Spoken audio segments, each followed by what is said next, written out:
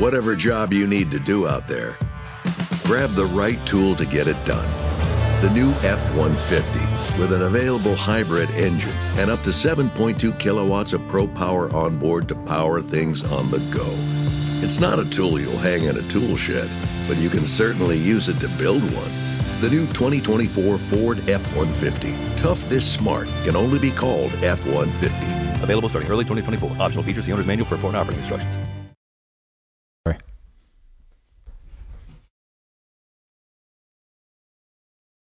It's man-to-man coverage. This is the PFT PM podcast. And now, your host, Mike Florio. It's a Wednesday edition of PFT PM. Plenty of things to get to as we get closer and closer to the return of football. Thursday night Hall of Fame game. Not really football like it will be 5 weeks from Thursday night when it's Bears-Packers to start the season. But think about the preseason. We'll take anything. So even if it's not starting caliber players, or if they are on the field, they're gone before you even realize they were there. It's something. It looks like real football. It's the uniforms. Glorified scrimmage, but it looks like the real thing. And there's going to be some interest in seeing what some of these younger guys do, and they're fighting for jobs. And there's a certain respect that you have to have for guys who, I think a lot of them know deep down that they are dealing with a very, very long shot to try to get to where they want to be. The dream is going to end abruptly for a lot of these guys on August 31 when the roster's cut from 90 to 53, and some will keep at it. Some will just not quit. They will not give up until they have heard no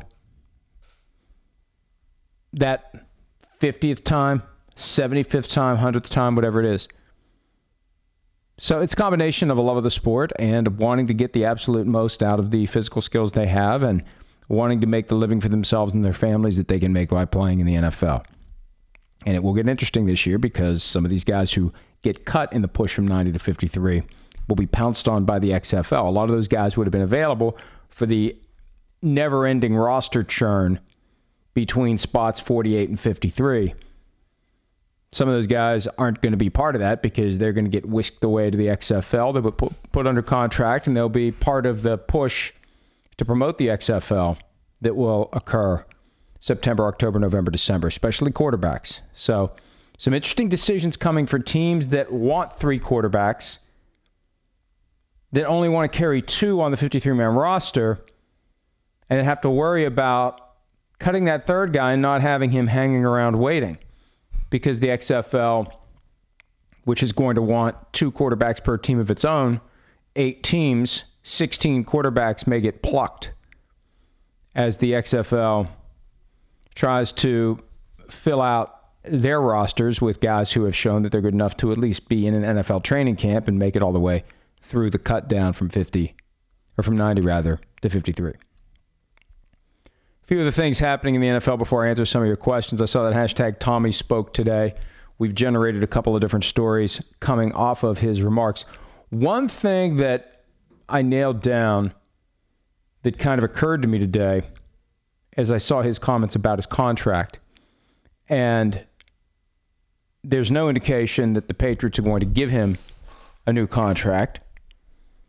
He's due to become a free agent after this season. He's only going to make $14 million, but his cap number is $27 million. And it occurred to me that last year he was on the books for $5 million in what they call likely to be earned incentives. If it's a likely to be earned incentive, the team takes the cap hit in the year that the incentive could be earned. And if it's not earned, the team gets a cap credit the next year. If it's a not likely to be earned incentive, you don't take the cap hit in the year that the incentive is or isn't earned. You take the cap hit the next year if it is earned. So what happened was the Patriots had $5 million in likely to be earned incentives on Tom Brady's name, and he didn't earn any of them. So the Patriots have gotten a $5 million cap credit. But that does not reduce his cap number this year. They got a cap credit. They got $5 million, but his cap number for this year is still $27 million. And that is important because the cap number is the starting point for the franchise tag for next year. So at $27 million, you multiply that by 1.2 to give Tom Brady a 20% raise. By rule, that's what you get. Either the franchise tag base number or a 20% raise over your cap number from the prior year, whichever is greater. Starting at 27, his franchise tag number becomes $32.4 million. So he's got a hell of a lot of leverage here. Because if they decide they want to keep him, it's going to cost $32.4 million to do it. And that would be the ultimate question of whether or not he will take less. If he would take less on a one-year deal in 2020 than $32.4 million, he really is committed to team-friendly contracts.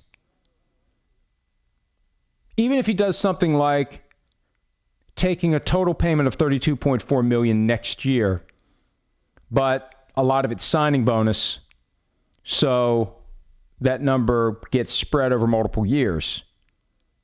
So his cap number is not $32.4 million. That's doing the team a favor. Because he's entitled to say, I want the 32.4. And I can't think of a franchise player who has ever taken for a one-year deal less than what he was supposed to make. Now, plenty of players who are franchise tagged will do a new deal that reduces his cap number, but he still gets his money. And he still gets, in exchange for reducing that cap number, a significant payment over multiple years. So keep an eye on that because, again, Brady's got some leverage if the Patriots decide they want to keep him for 2020. If they decide after 2019, Father Time has finally caught up with Tom Brady, they don't apply the franchise tag, he's available to anyone else. And we've seen plenty of great quarterbacks. They end up signing with other teams late in their careers. Is that what happens with the Patriots and Tom Brady? We've always thought that the ending was going to be one of two things. Tom Brady walks off into the sunset, or there's some sort of ugly divorce. It could be that it's just kind of a soft landing. Tom Brady's contract expires. Patriots don't apply the franchise tag. Tom Brady becomes a free agent, and he just chooses to sign with another team. And there's never that moment where the Band-Aid gets ripped off. Now, it's entirely possible he wins one more Super Bowl and walks off into the sunset. That could happen as well. But keep an eye on this because I don't think he's ever entered the last year of a contract. He's had several different contracts with the Patriots, but I don't think he's ever started the final year of a contract. That doesn't keep the Patriots from doing something, obviously, but the reports are that nothing is coming anytime soon for Tom Brady. He also talked about tight ends and the retirement of Rob Gronkowski. To replace great players, it's not like you just pick another one off the tight end tree. You can't just go back. You've got to find guys that come in and want to put the work in and want to try to contribute. That's an important quote because one of the things that we said a couple of weeks ago, a personal appeal from Tom Brady could be the thing that gets Gronk to decide to come back and play. So keep an eye on that one as well. Especially if Brady thinks there's a chance this is it. And if he really wants that seventh one badly. Now, we know he wants it badly just because he wants another one. But Sim's theory is Brady wants to get to 7 so he has more than Michael Jordan, so he can be called the greatest athlete of all time in any sport. I don't know whether or not that's true, but if there is a higher degree of incentive and motivation this year for Brady to get to that number 7, because maybe he feels like it is ending in New England, maybe he does make that call to Gronk, especially if they struggle out of the gates.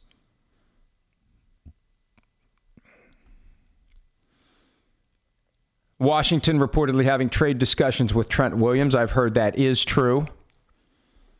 Washington trying to find a way to move on from Williams, who has made it clear he does not want to be in that organization any longer. And they can be in denial all they want.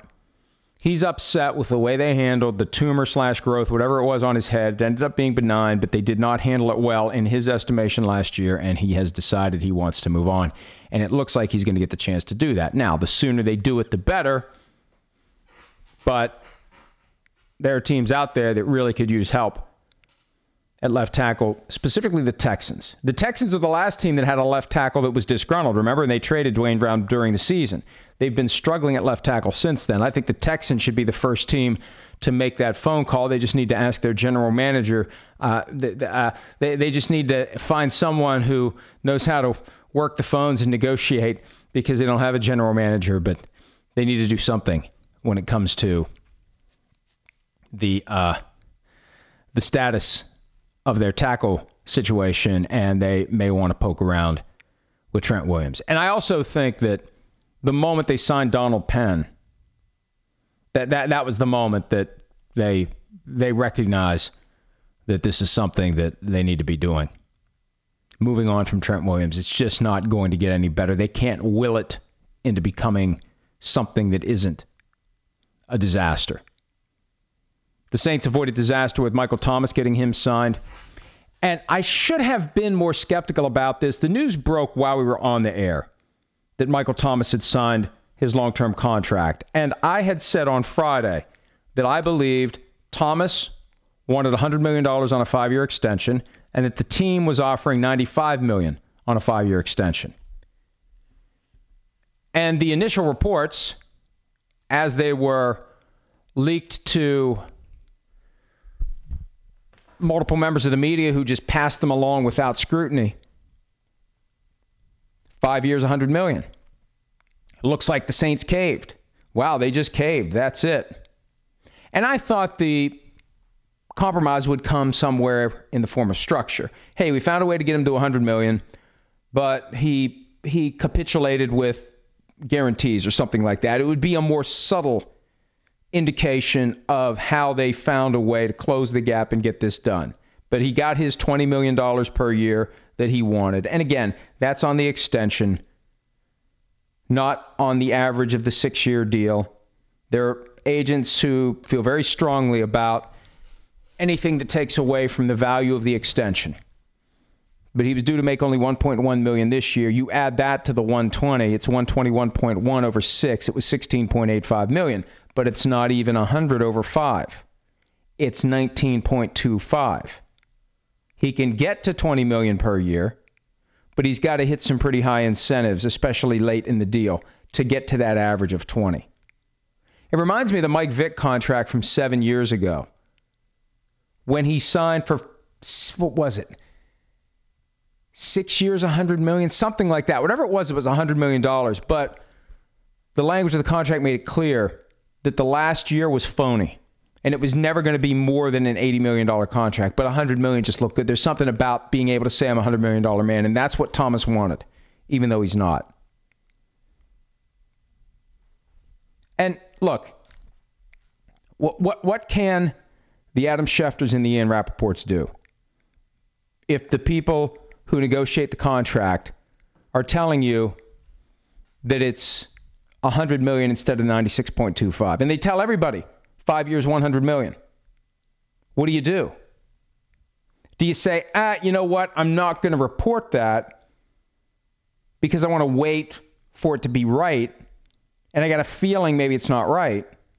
Or you just rush to Twitter and get it out there because then you were first, or you weren't last, you weren't behind one of your top competitors?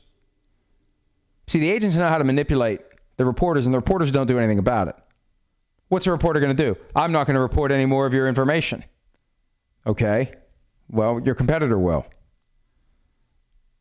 And as I pointed out when we tweeted out the story, $20 million gets halfway around the world before $19.25 million puts its pants on. This is going to be called all day long a $100 million deal. And it's going to be thought of by anybody who's paying attention as a $100 million deal, even though the last $3.75 million isn't real. It's possible in the form of incentives. But this is one of those where what they should have said is 5 years up to $100 million. But they were not told the truth. And really, there will be no repercussions as a practical matter for that having happened. We need to extend our condolences to the family and the former teammates and colleagues of Nick Buoniconti. What a story he authored over the years. The things he did after retiring from the NFL. He was an agent, a successful agent. He was involved with HBO's Inside the NFL for more than 2 decades. He was a highly successful business executive. Now, it was with a tobacco company, and he was part of the crowd that was denying the addictive qualities and otherwise harmful effects of tobacco, but he thrived in that environment. And then he became a champion for research into healing spinal cord injuries after his son suffered a serious neck injury playing college football in the mid-'80s. But really, I don't know that Renaissance man really applies, but the guy did so many different things after being highly successful in the NFL. His career post-football had multiple successful phases. Most former athletes are happy to just find one thing that they do well and make good money at after playing their sport. Buoniconti had several. He passed at the age of 78. I knew he wasn't doing well, but I mean, look, I'm 54. 78 doesn't sound all that old anymore, people. That's not that far off. There have been some NFL players recently who were into their 80s and late 80s. And I'm not going to embrace as completely as the NFL would like me to this idea that, well, they live even longer than the average person. But there are plenty of guys who played football back in some rough and tumble days who lived to a very ripe old age. So I still think it's fair to say it's inconclusive at best what football does to you. I think that there are some clear... Look, you can't say it does nothing. The repeated head trauma affects people. But there are plenty of people who played in days when it was a much more brutal game than it is now, who by all appearances, I guess you could say they would have lived longer than however long they lived. Maybe instead of 85, they'd make it to 92. I don't know. But it's still in a state where plenty of medical research is necessary to fully understand how it affects people, who it affects, what it really means to have CTE. That's not a popular take if you're in the media, because if you're in the media, you're supposed to say CTE is essentially a death sentence. It's just a question of when you're going to die. And if you say anything to push back against that, you're viewed as somebody who's being a shill for football. That's just kind of the attitude that has emerged over the years as it relates to journalists. And you're fighting the good fight in the war on football if you're writing 10,000-word articles about CTE and all the ills of CTE. But I think that it's appropriate, and I think it's responsible to say it's still too early to know what it actually does. And I've had people tell me who were in and around the cigarette crowd before they finally realized in the 60s that cigarettes aren't good for you. They knew cigarettes weren't good for them. The kids who smoked would try to run and they'd be coughing and hacking. At a certain level, you knew. But you deluded yourself into thinking that, it's no big deal. And I think for football, I think they've known for years. It's not a good thing. I remember seeing a feature in the 70s where they said playing football and practicing football is like putting the pads and the helmet on and going out into your backyard and running into your closed garage door over and over and over and over again for 2 hours. And I'd never thought about that in those terms until then. But that was in the 70s. People have known. You have to, look, if you have to have a sense that it's not something that is good for you. But again, the jury is still out on the impact that it has on the full range of the population of men that played football. And as the game gets safer and safer, it's going to be interesting to see what happens down the road. It may be by the time the medical research gets to the point where they fully understand what CTE does, there will be fewer instances of it. Who knows? Because the game has gotten safer. And a lot of the big hits that may have caused real problems for guys, those are now being removed from the game. But look, I'm not saying that, it's no big deal. There's an issue there. It's part of the risk that is assumed by anyone who plays football. And that's the bottom line. At this point in the year 2019, no one can say they don't know the risks.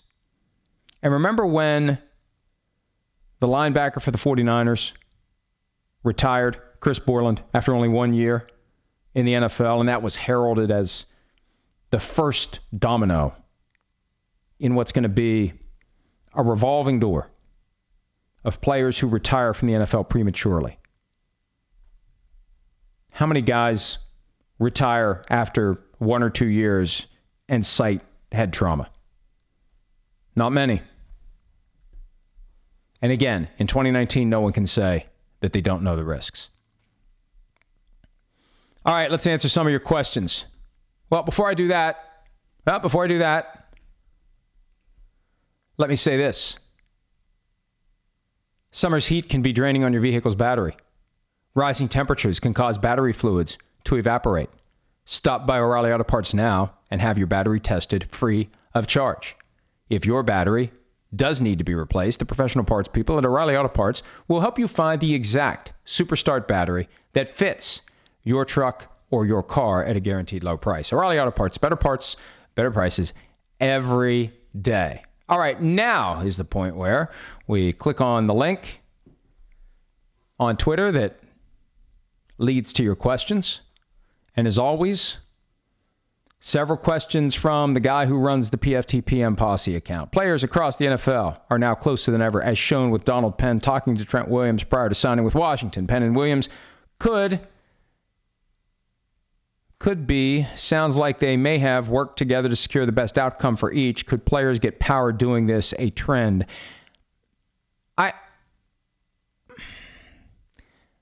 I think they should do it. I think players should work together more. This gets back to the points we've been making as it relates to the negotiations among and between Ezekiel Elliott, Dak Prescott, Amari Cooper, and the Cowboys. Each has a different agent. They should work together. The players should work together. Players from different teams who play the same position should work together. The teams aren't allowed to collude. The players are. And I think for Donald Penn, it's just part of doing the due diligence. Hey, Trent, they want me to sign here. What's happening? Are you going to be back or are you getting out? And should I sign with this team? Are they that bad? What do I need to know about Washington? What happened between you and them where you don't want to be there anymore? I think it's smart to take advantage of that information and to tap into those relationships. And I think the fact that free agency has fully matured in the NFL, those relationships are there. Used to be you played for one team. Those are the guys you knew. You didn't know the other guys nearly as well. But now there's a greater sense of brotherhood among all players because they understand that they may be teammates. And they have been teammates, or they have gotten to know each other. There isn't that same inherent acrimony among players who are on different teams, the way fans would like it to be. I think the players today are far more likely to be friends, even if they are on rival teams. And that's good for the players. If the Cowboys don't need Ezekiel Elliott / rushing champion to win a Super Bowl, why did Jerry, Steven, and the boys use the number 4 overall pick on a player position they don't really need? And yes, I know they are just posturing and negotiating publicly. Yeah, look, they knew after DeMarco Murray left and they struggled to replace him that they needed a difference maker to play running back and to be that straw that stirs our drink. That's what Stephen Jones said on this podcast in May. He's the straw, if you will, that stirs our drink. The Cowboys, I'm convinced, had no idea that Zeke was going to hold out. They believed that he was perfectly content to wait until next year and that they could deal with Dak Prescott and Amari Cooper this year.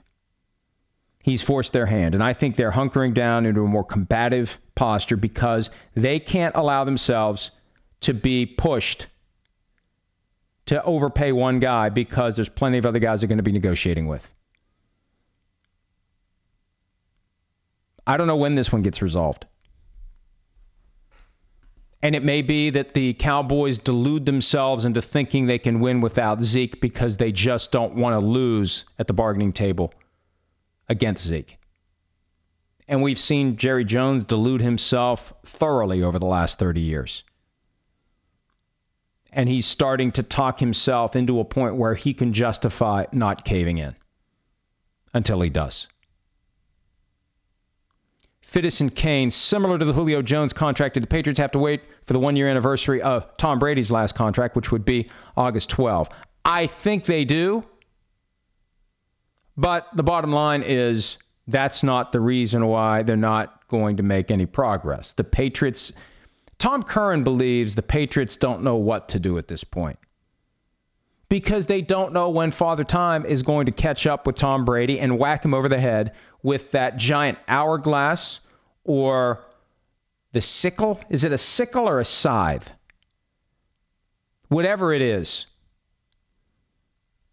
Father Time is coming. And if you make a long-term commitment with Tom Brady that pushes cap dollars into future years and then all of a sudden he can't do it anymore, what do? A-Red zone out with a new CBA just over the horizon while Michael Thomas's contract proved to be a very good value for the Saints. That's the risk these guys are taking when they do 5-year extensions with 1 year left on their current contracts. We saw that from Xavier Howard of the Dolphins. We saw it from Kevin Byard of the Titans. Now we see it from Michael Thomas of the Saints. Committing through 2024. There's a chance come 2022, Michael Thomas is going to say, what the hell did I do? I'm getting screwed here. And you know what? I think the answer is, if I feel like I'm getting screwed, I'm just going to hold out. Because what's going to happen is the cap keeps going up, so the payout keeps going up, so the average salaries keep going up, so the other guys who are, in your mind, less than you at the position are making more money than you, and you get to 2022 and there's 15 guys ahead of you, and you're like, what the hell am I doing? I'm getting screwed here. So just hold out. It worked this year. It may work in 2022. And ultimately, you have to ask yourself, yeah, there may be an issue where I feel like I'm underpaid in a few years, but I'm really underpaid now in the last year of my rookie contract, and I'm carrying the injury risk. That's the thing about the new money analysis versus the total value at signing. And this is something that I've begun to point out. By signing that 5-year, $96.25 million extension now, even though it makes it 6 years, $97.35 million, you're getting your contract now and not having to carry the injury risk for the last year of your current contract. That's important. Because if Michael Thomas had gone forward at 1.1, maybe he never gets that big contract. Maybe he tears an ACL. Maybe he suffers another injury that makes him not attractive on the open market next year. He's gotten his open market next year, or at least not open market, but market value contract a year early. He's shifted the injury risk a year early. Leapers 500, realistically, in a tough division, what do the Broncos have to do this year to keep John Elway's seat cool? Does it even matter since there's no real owner and the prospective owner is going to rejoin the organization as a junior executive? I've gone back and forth on whether or not John Elway's on the hot seat. There's no owner there to fire John Elway. Now, Joe Ellis, who is one of the 3 trustees who will determine the outcome of this strange intra-family Willy Wonka competition where the trustees will pick one of 7 Boland children to eventually inherit the chocolate factory. they could, in theory, say, we just need to stop the bleeding here. If they have another losing season, it'll match 1970 through 1972, the last time the Broncos had 3 straight losing seasons. Back-to-back losing seasons hadn't happened since then. So at some point, it's on Elway. And you know what? Elway's masterstroke may have been to hire Vic Fangio. I think the Broncos are going to be better this year. And I think if they hit 500, there will not even be a whisper of a discussion of John Elway being replaced, especially because they are now moving in that direction of Brittany Boland taking over as the owner. And if she is showing an inclination to stick with John Elway, or at least to defer until she's in charge, the ability to make the final decision, then I think that Joe Ellis will be inclined to tread water until they get to the point where she takes over. Leapers 500, would the playoffs become more interesting or maybe awful in a mercenary fashion if the games had much higher stakes, financial windfalls, $1 billion bracket, or something? Well, look, here's the thing. They could put more money into what you get when you win a playoff game, right? The playoff share could be a lot more significant. But what they do is they take that money and they use that to pump up the salary cap. So whereas the postseason generates a ton of revenue, that revenue gets thrown into the pot that determines the salary cap. They hold some aside to give the players an extra paycheck based upon how far they get, but it's peanuts in comparison to what they make during the regular season, especially the high-end players. So, there's never been a guy, other than kind of Le'Veon Bell in 2017 when the playoffs were approaching, and I thought at one point maybe he's going to hold out of the postseason. I just think when you get to that point where you're just a few games away from a Super Bowl, I think the money doesn't matter anymore. You've made your money for the year. You're essentially working for free, but you've already been paid to do this thing, which involves, in some cases, playing an extra 25% of the regular season if a team makes it to the Super Bowl after playing in the wild card round. Leapers 500 of the players on this list looking into the future, a fool's errand, if there was one. Who makes the Hall of Fame? J.J. Watt, Eli Manning, Von Miller, D.J. Hopkins, Julio Jones, A.J. Green, Al Michaels, and Matt Ryan. That's a curveball. Now, remember, every year there's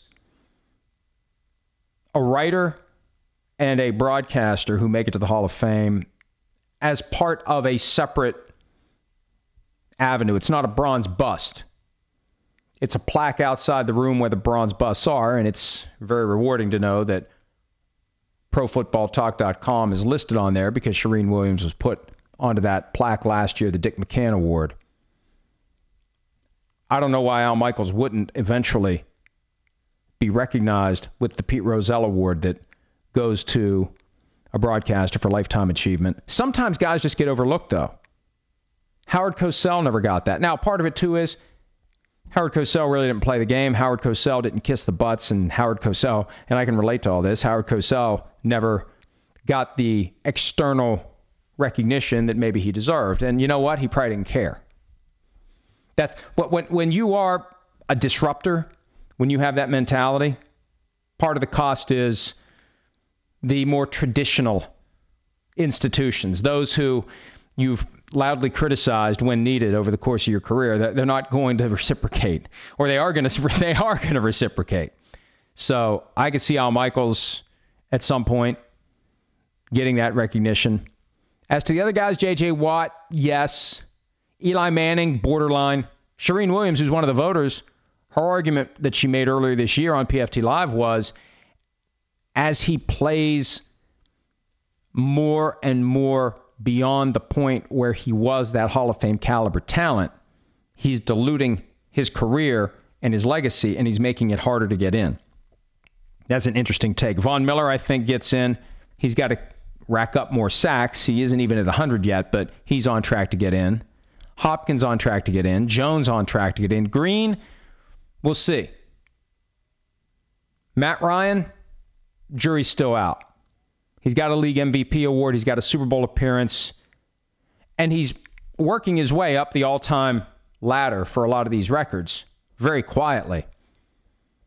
You know, I always say with quarterbacks, it's a combination of the factors that you look at: statistics, longevity, championships, and dominance.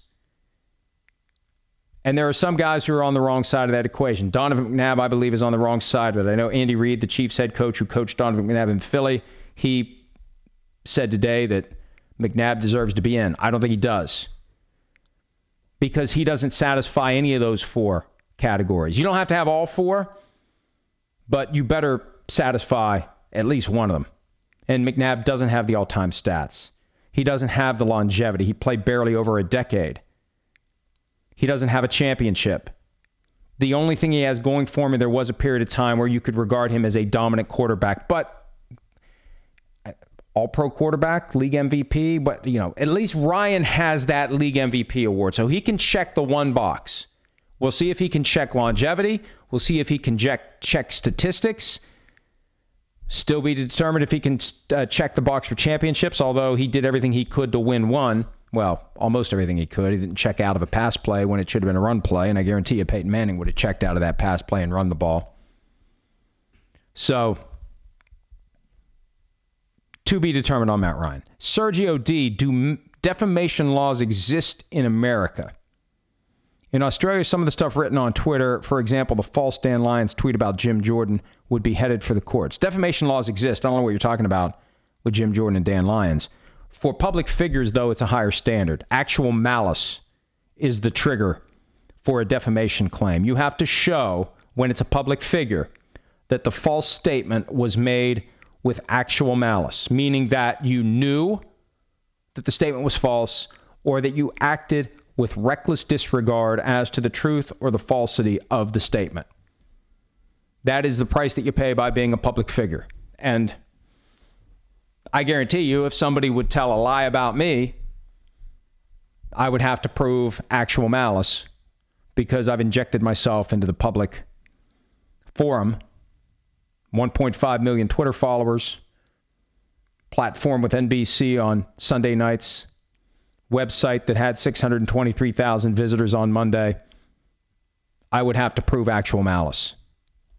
So that's where it gets a little more skewed in the United States. Sergio D has another question. Have a look at the player salary information for Juventus of Italy. It equates to $157 million per year. Yes, there's no salary cap in soccer, but it makes the NFL look like small fry. It's amazing the NFL can't generate enough revenue to come close to this. Well, they do. They do generate the revenue. They just squirrel it away. See, the salary cap is one thing. The salary floor is the other. That's why in this next CBA, the union needs to push up the minimum and force teams to spend more. The whole idea of a salary cap when it was first implemented was to create a device that protects teams against their inclination to overspend. You've got plenty of teams that are underspending, taking full advantage of the right to only spend 89 cents on the dollar. That's what's going on. And that's the thing that needs to go from 89 cents to 95 cents per team. Steph Boyardee, worst injury you have ever had. I had broken ribs in 1979. I was 13. No, I was 14. I think it was 1980. I was 14.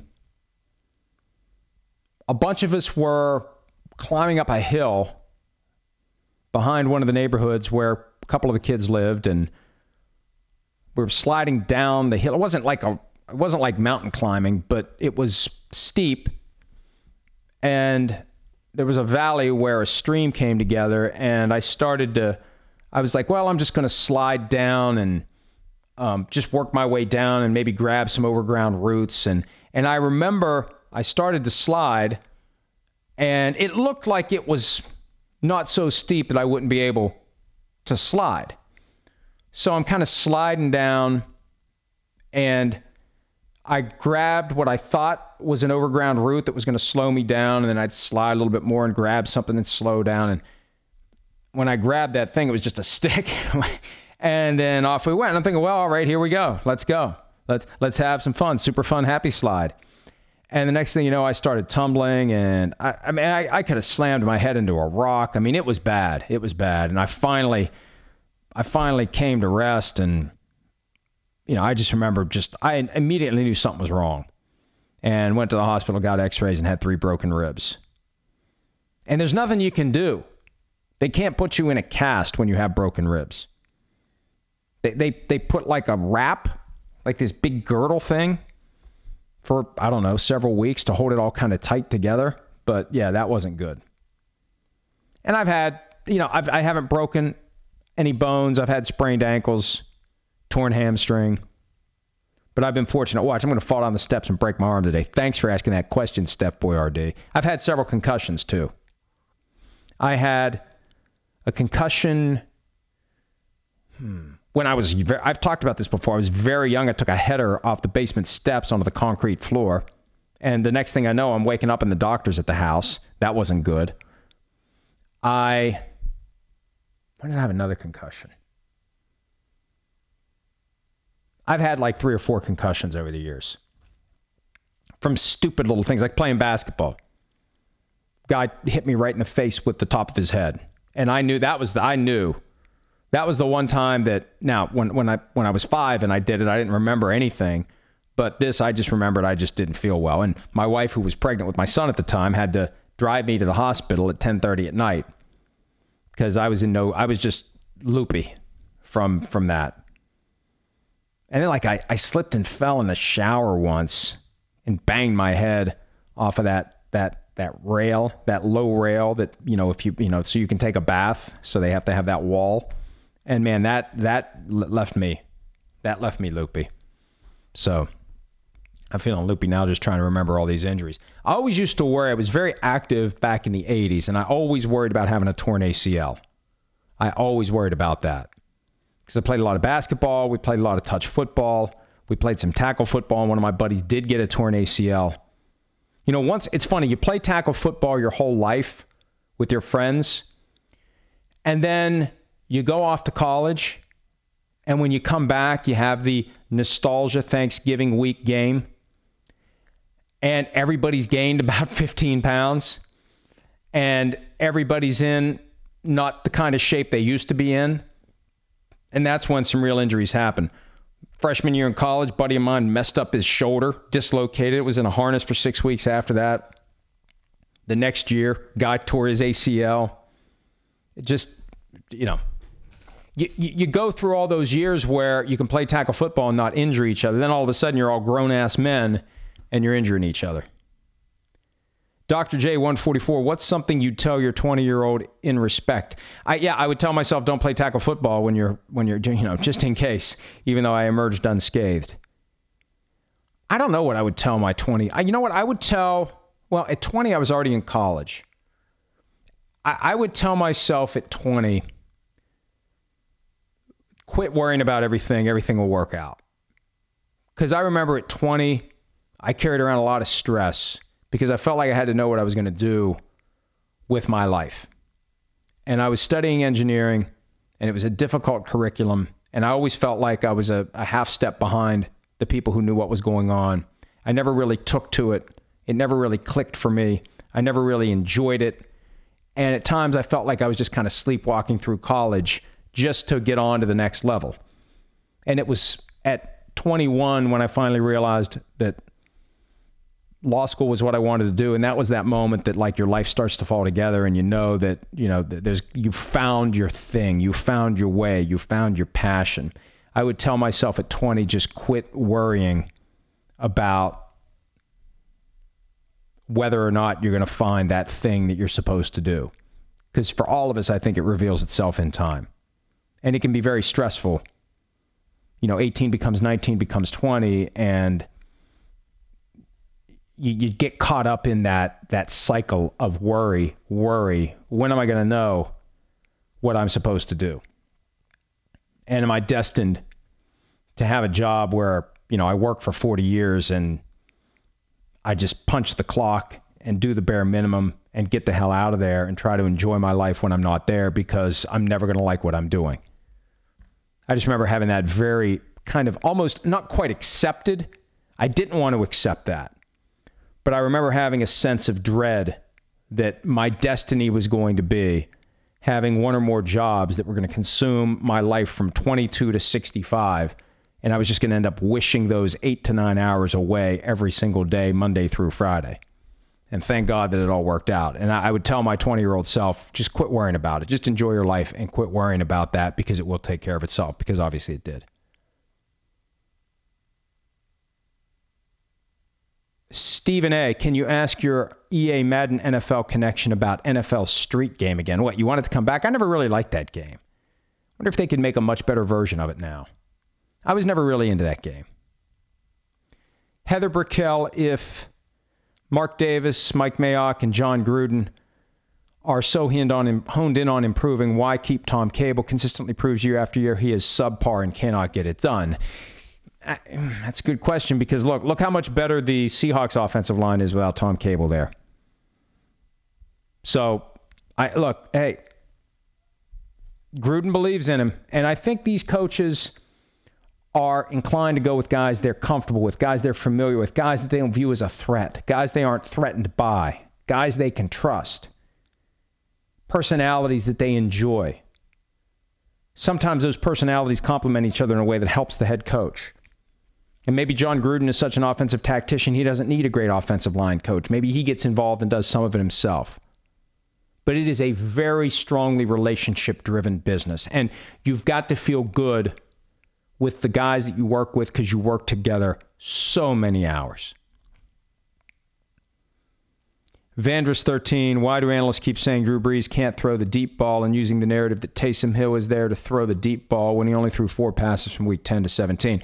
Hey, look, they were deep passes, I think, when Taysom Hill came in, and I point to the pass that Drew Brees threw, the first snap on offense of the divisional round game against the Eagles. They planned that, deep ball to Ted Ginn, and Brees couldn't get enough behind it. I really do look, there have not been many quarterbacks in the history of the NFL that have functioned at a reasonable level beyond the age of 40. Just because Tom Brady is still getting it done with 42 coming up in only 3 days doesn't mean that Drew Brees is going to be able to get it done this year, next year, the year after that. It doesn't mean Ben Roethlisberger's not going to hit a cliff. There's a reason why older guys can't play in the NFL. Age eventually takes over. Father Time eventually kicks your ass. And it bears watching it with Drew Brees because the indications are already there. Mike likes dirt. Who's more likely to have a comeback year, Matt Stafford, Jimmy G, or Joe Flacco? Matthew Stafford won the Comeback Player of the Year award, I think, in 2011, the year they went to the playoffs. It's like, he's not coming back from anything. He'd never been here. It's like the delayed Rookie of the Year award. So I think of the three, I'd say Jimmy G's got the best shot at it because he's coming back from that torn ACL. And if he can stay healthy, the 49ers can be a surprising playoff contender. But, for Stafford, it's not really a comeback. It's a rewiring of his brain. He's never had this kind of coaching. He's never been expected to lead. He's never been driven the way he's being driven by the Detroit coaching staff. And I think we could see a much better version of Matthew Stafford this year than we ever have. On tour forever. So AJ Green shreds his ankle on a subpar field in Dayton because the NFL wants to showcase their 100th season. Do teams have any power of pushback when it comes to decisions like these? We know they don't for Hard Knocks. I would say that if the Bengals just didn't want to do it, all they had to say is no, we're not doing it. Nice idea, marketing person at the NFL, but we're not doing it. But I think at a bare minimum, you want to be damn sure that the facility is good enough. Is it good enough to justify putting the team there? And the NFLPA is part of this too. They have these facilities and fields available for teams to practice. They should be practicing there. And anytime there's any idea that they're going to practice somewhere else, they better be damn sure that where they're practicing is good enough to meet the standards of player health and safety that everyone is promoting now. On tour forever. Any more details on the Michael Thomas contract? I'm sure the last 2 years are bogus years he'll never see, so it's probably going to be a 3-year contract maximum. I'm told he's going to get about $60 million through 4 years. So that puts $37 million into the last 2 years. Look, here's the problem with these contracts. After the guarantees are earned, it's a year-to-year deal where the team controls whether or not they're going to keep the guy.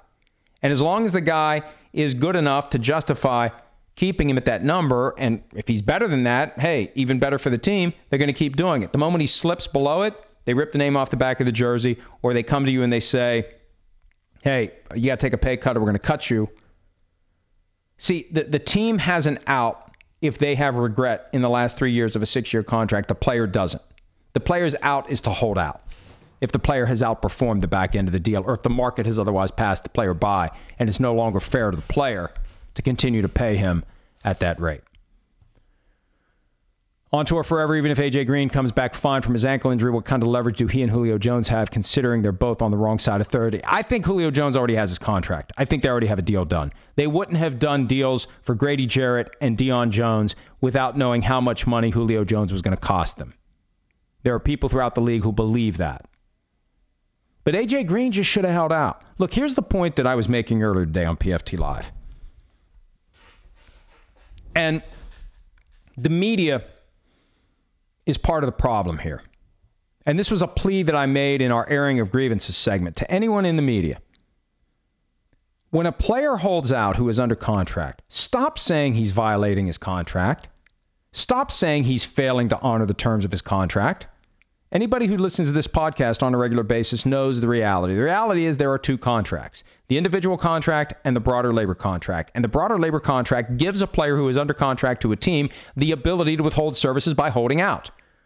They could have negotiated the CBA in a way that makes it impossible for a player to hold out. The player has the right to hold out if he's willing to incur the risk that he's going to be fined $40,000 a day for most players if he doesn't show up. It's a business decision. But when the player gets labeled as someone who is violating his contract, he's a bad guy. This is what Chris Sims and I fleshed out today. And it's kind of fun when we trip into one of these rabbit holes on the air and we start having these little mini awakenings about what really goes on. If you're A.J. Green and you hold out and people start saying you've got a contract that you signed and you need to honor your contract, fans start to get pissed off at you. You have to worry after that about when you show up, when you walk out into your home stadium. There's going to be that small minority of fans who is going to be very loud because they're pissed off at you because you're being selfish and you're being greedy and you withheld services and you're a bum and they're more inclined to heckle you. You don't want to get heckled in your own stadium. You know you're going to get heckled half the year in an opposing stadium. You don't want to get heckled in your own stadium. And because we in the media, and I'll admit, I used to use that term, and I used to say, hey, you know what? I got no problem with young players holding out if they're under contract because they didn't really have much of a choice. They didn't have much negotiating power. But hey, if you're a veteran and you signed that deal, you knew what you were signing. You got to honor your contract. And my thinking has evolved. And I think we all who are in the media need to evolve our thinking to accept that the players have the right to hold out. And by labeling them as bad guys for not honoring their contracts, that sets the stage for them to get mistreated in their home stadium, and that's one of the reasons why plenty of guys aren't wired to deal with that kind of abuse. Dean Osborne, 42, which former Patriots coach manages to replicate successfully the Patriot way with his new team first? Flores, Patricia, or O'Brien? Well, I mean, O'Brien's already been kind of successful, right? Quietly. Now, he's not as identified as a Belichick guy as some of these others because he went and coached his own team at Penn State before becoming the coach of the Texans. It's not the traditional work as an assistant with Bill Belichick until you get the nod to go coach your own team. Matt Patricia has, I think, a tougher road of changing the culture in Detroit because that culture of mediocrity is really baked in with the Lions. He's going to face more resistance than Flores in Miami. You know, a lot of people have criticized Brian Flores. I saw a scathing column from Armando Salguero, the Miami Herald, about the decision to fire Pat Flaherty and go with Dave DeGuglielmo as the offensive line coach there. Just another example of dysfunction. And look, I think it's smart. I think it's a good thing. How many times have coaches had concerns about an assistant coach who was hired in that weird rush of lining up your assistants while you're trying to do the job that you have in the postseason, trying to pursue a championship, trying to get your ducks in a row for your staff, and you commit to a guy in Pat Flaherty, even though eventually another guy that you want becomes available. You've already given your word to Pat Flaherty, and he's already making plans based upon the fact that you're going to get the job, and he's going to get the job, and here we are in late July, and you got concerns because you got the wrong guy, and you just let it play out, and you end up firing that guy during the season in the bye week or right after the season. Flores had an opportunity to upgrade. He had an opportunity to get a guy that he thought was a better fit with his system, with his style, and he did it.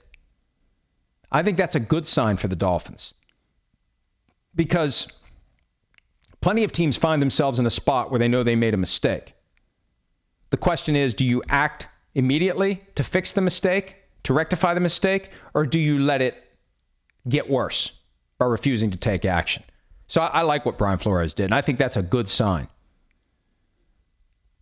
And it may be that not everybody who covers the team, you get used to, and I think this is what happens. And because there's a business aspect to this. If you're the Miami Herald and you're covering the Dolphins and they have been inherently dysfunctional, you realize that dysfunction sells because people want something that they can cling to as the resource for the venting of the frustration over the dysfunctional nature of the team. So the local newspapers, hey, you know what? A column that criticizes the Dolphins does a hell of a lot better than a column that praises them. And we've made a nice little cottage industry here out of being that team that constantly criticizes the Dolphins, or being that paper that constantly criticizes the Dolphins, because the fans want to be able to read this constant criticism because they're fed up with this constant dysfunction that the Dolphins have. And I'd hate to think that, look, I don't want to be overly cynical here. Maybe Armando truly believes what he wrote, and he would say he truly believes what he wrote, and probably be pissed at me if he hears this. But is it all that ludicrous to think that maybe in some of these markets where a team has been bad for a long time, they realize it's good for business if the team's dysfunctional, because then we can write these scathing op-eds that generate traction? The everything is fine article isn't going to generate the same kind of traction. I think in this specific case, there's actually reason to be, what's the word I'm looking for? There's just reason to feel good about this, to see that silver lining. I'm looking for something a little stronger, but I'm struggling with it here as I try to articulate these words in real time. Let's move on to the next question. When in doubt, punt. Panthers Austria, how adding 2 weeks can work. Add one. But I'm done with the look. I'm sorry. I'd like to answer your question. I'm done with all the ideas and the machinations of the things the NFL can do. They're going to do whatever they do. They want to get to 18 games for monetary reasons. And the fallback would be 17 games and a second bye week, because then you get the Super Bowl to President's Day weekend. You get your 19 weeks of football. Right now they have 17. You add a game and a second bye week, you have 19. They want to get 19 weekends of football that they can sell. And I appreciate all the different ideas. They give me a headache. It's like long division, trying to figure out some of these ideas. They're either going to go to 18 or 17, and it's going to happen. The question is when. It's not a matter of if, it's a matter of when. And maybe they start with 17, and if 17 works, then they go to 18. It's like easing yourself into a hot tub of water. You go to 17 before you go to 18. You don't go straight to 18. That may be what they do. Jacob Coleman, I know this takes a lot of time from your personal life, so thank you, and I hope you keep it up, even if I don't always agree with you or your take. I appreciate the way you look at issues, both NFL and other, as well as how you present the takes. Well, thank you. I've decided to do this 3 times a week for the foreseeable future, or indefinitely sounds more definite than it is. That word indefinitely, oh, you are suspended indefinitely. Well, that just means you don't know when it's going to end. I'm going to continue to do this indefinitely. That's my vow to you. I will continue to do this until I no longer do it. Gong Show West, burning question of the year. Now that the hiatus is over, did you Finish writing your future New York Times bestseller, by the way. Thank you for deciding to continue. PFTPM for the time being. I enjoy them immensely. Yeah, I'm struggling now. It's kind of funny. And I think I am going to write a book. It may just be a book of takes on football, like all the different things that I believe that from time to time you'll read about or you'll hear about. It's going to be just like a compendium. Is that the right word? I better work on getting the right words if I'm going to actually try to write them all into one bound volume that you can carry around or put on your bookshelf or whatever. I'm trying to figure out the balance between my views on the NFL and the story of how this all happened. And I got some feedback from someone in the business recently that said, skew it more toward your views on the NFL. People don't care about media stories and how these things came to be. And look, I don't want to delude myself, and I don't want it to be, I haven't split the atom here. Now, I think I can take little bits and pieces and snapshots of what's happened over the last 18 years and turn it into a little 1,000-word essay that is an interesting story. How much of that do you do? How much navel-gazing do you do versus talking about football? And what I've been planning to do is basically write 100 to 150 essays from 750 to 1,000 words each, sometimes maybe a little bit more. And then once they're all done, figure out the best way to order them. And I want to come up with a very creative way to order them, so the reader's always kind of wondering what comes next, and slap it all together. Now, apparently with nonfiction, you don't have to have the whole thing completed. So right now I'm kind of going through this process of laying the foundation to get someone to buy it. And then once they buy it, then you just finish it. And for me, I think knowing that, number one, it's going to be published, and number two, there's a specific date in the future when it needs to be done, that's the best way for me to get it done. You give me a deadline, I'll get this thing done. You don't give me a deadline, I'm going to meander with it for the next 5 years. So I have been writing some of it, but over the past week or so, things have unexpectedly accelerated from the standpoint of finding someone who will sell it to a publisher who will then say, we want it by X date, get to work. We like the idea. We're behind it. We're going to publish it. Here's some money up front. Now go do your thing. So we'll see what happens. But I did get some done with it. And as I was starting to build some momentum working on it, that's when I ended up down the rabbit hole of talking about what it takes to turn it into something that would actually be sold and published. And that's my focus has shifted. I've been working on it, but I've been working on it from a different perspective, writing a proposal and doing some sample essays. And I'll keep you posted. I don't know if anybody's going to buy the damn thing, and I really don't care. It's just, I do the same thing all the time, and it's kind of neat to have a different little venture that I'm going to piss around with. And, at the end of the day, for the people out there who listen to this, you want to have something you put on the shelf. It's something you put on the shelf. You feel like you're part of this because you listen to it. However many, I don't know how many listen to it every day. I get the numbers every once in a while. I don't pay much attention, but enough of you give me direct feedback that you enjoy it, that I'm going to keep doing that. And I will find some time.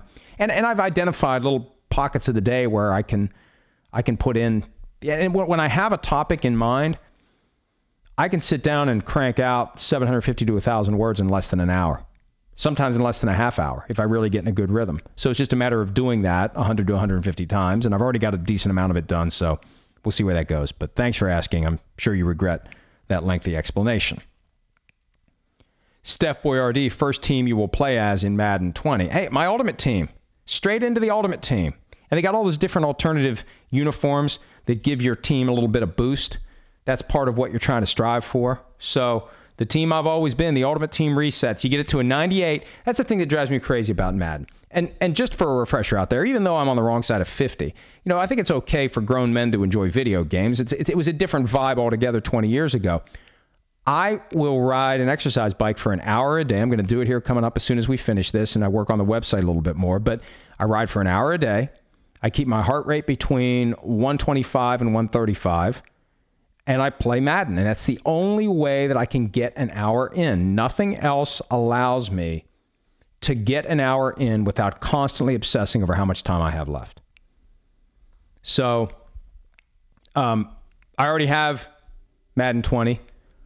They sent me a download code for it last week. My Madden team is up to a 77. You build it fast, and then it really slows down. But that's the frustration of it. You get the new version. You spend the next 11 and a half months working on getting that team as good as it can be. And I had like 15 99s, and I had, the team was a 98, and I was doing well playing online, and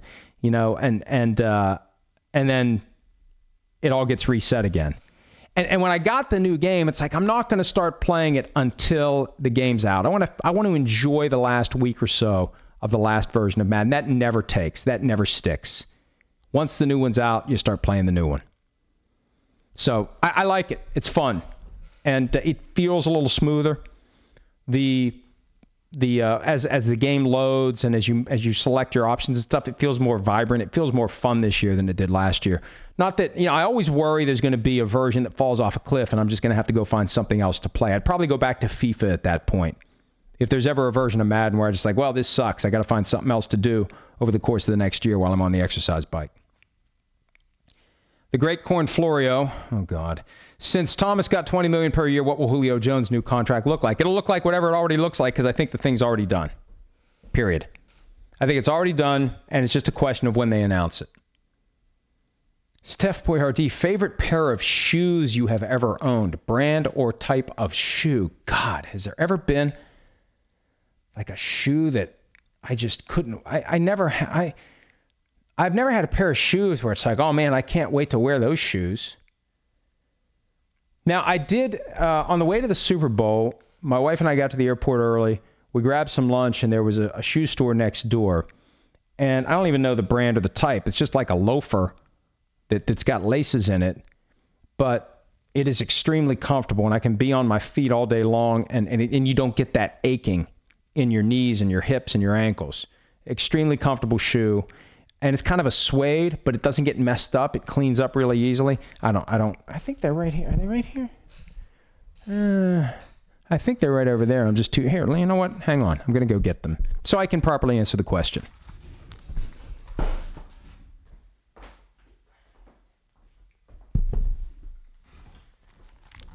It's one of the benefits of not cleaning up the office. The shoe was over there. All right, now let's see what kind of shoe it is. It's an Ecco, E-C-C-O, and extremely comfortable. I don't know what the model is, but very comfortable. Was not cheap. It's Gore-Tex. it's a Gore-Tex shoe, so that's why it wasn't very cheap. All right, Recliner QB. Most people believe the new contract for Julio and the Falcons is done and sitting in a drawer waiting final signatures. Now that Michael Thomas is signed, do you think Julio deal will be revised? I think I just think it's done. I think it's done. It's just a matter of time before they pull the sheet off of it. And Julio Jones has already said he doesn't care about anybody else's contract. I mean, in the event that Michael Thomas got a better deal, then they're going to have to deal with it. And I think part of it will be his agents will make sure that they leak it in a way and characterize it in a way that makes it sound as good as it possibly can. Dean Osborne 42, can you recommend any other good mob books apart from Goodfellas / Wise Guy? Well, I just downloaded one today because there's a new Martin Scorsese movie that is coming out later this year called The Irishman, and it's based on a book called I Heard You Paint Houses. And I thought it was a novel, but it is a nonfiction book, and it is about a guy that was involved in the disappearance of Jimmy Hoffa. And it is a movie that has Robert De Niro, Al Pacino, Joe Pesci, and the movie's supposed to be really good. And I'm always concerned about that. I'm always concerned I'm going to get my hopes up, and I'm not going to end up liking it. But then I thought, you know what, I'll read the book after I see the movie, because if you read the book, then you get disappointed by the movie. Man, I've downloaded the book. I haven't started reading it yet. I got a couple other books I'm going to try to read. I may resist reading this one until after I see the movie, but the movie's supposed to be good. So the book should be good as well. I Heard You Paint Houses is the name of the book, and it is by, let's see.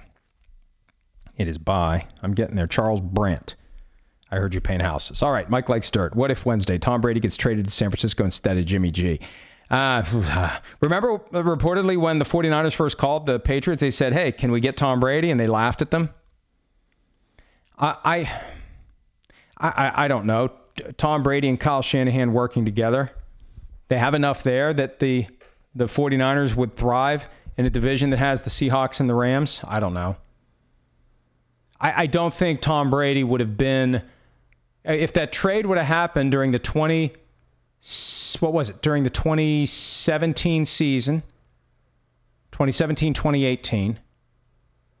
The Patriots have been to both Super Bowls since then. I have a feeling that the 49ers wouldn't have been to a Super Bowl. I think Tom Brady's better off the way it's played out.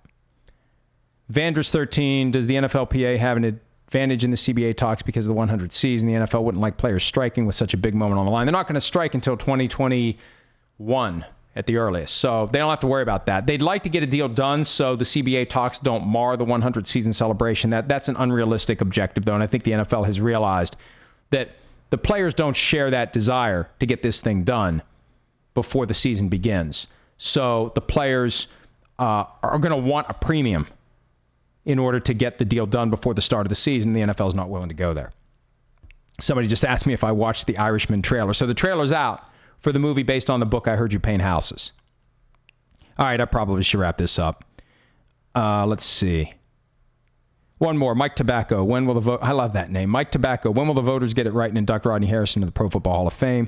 Only defensive back in league history with 30 sacks and 30 interceptions. He was a leader. He was a champion. He made mistakes, but he was honest about them, unlike other big names. And, Mike Dempsey, my buddy at 1010XL, he kind of stuck his finger in my eye on Twitter over Rodney and the HGH violation from his last season in the NFL.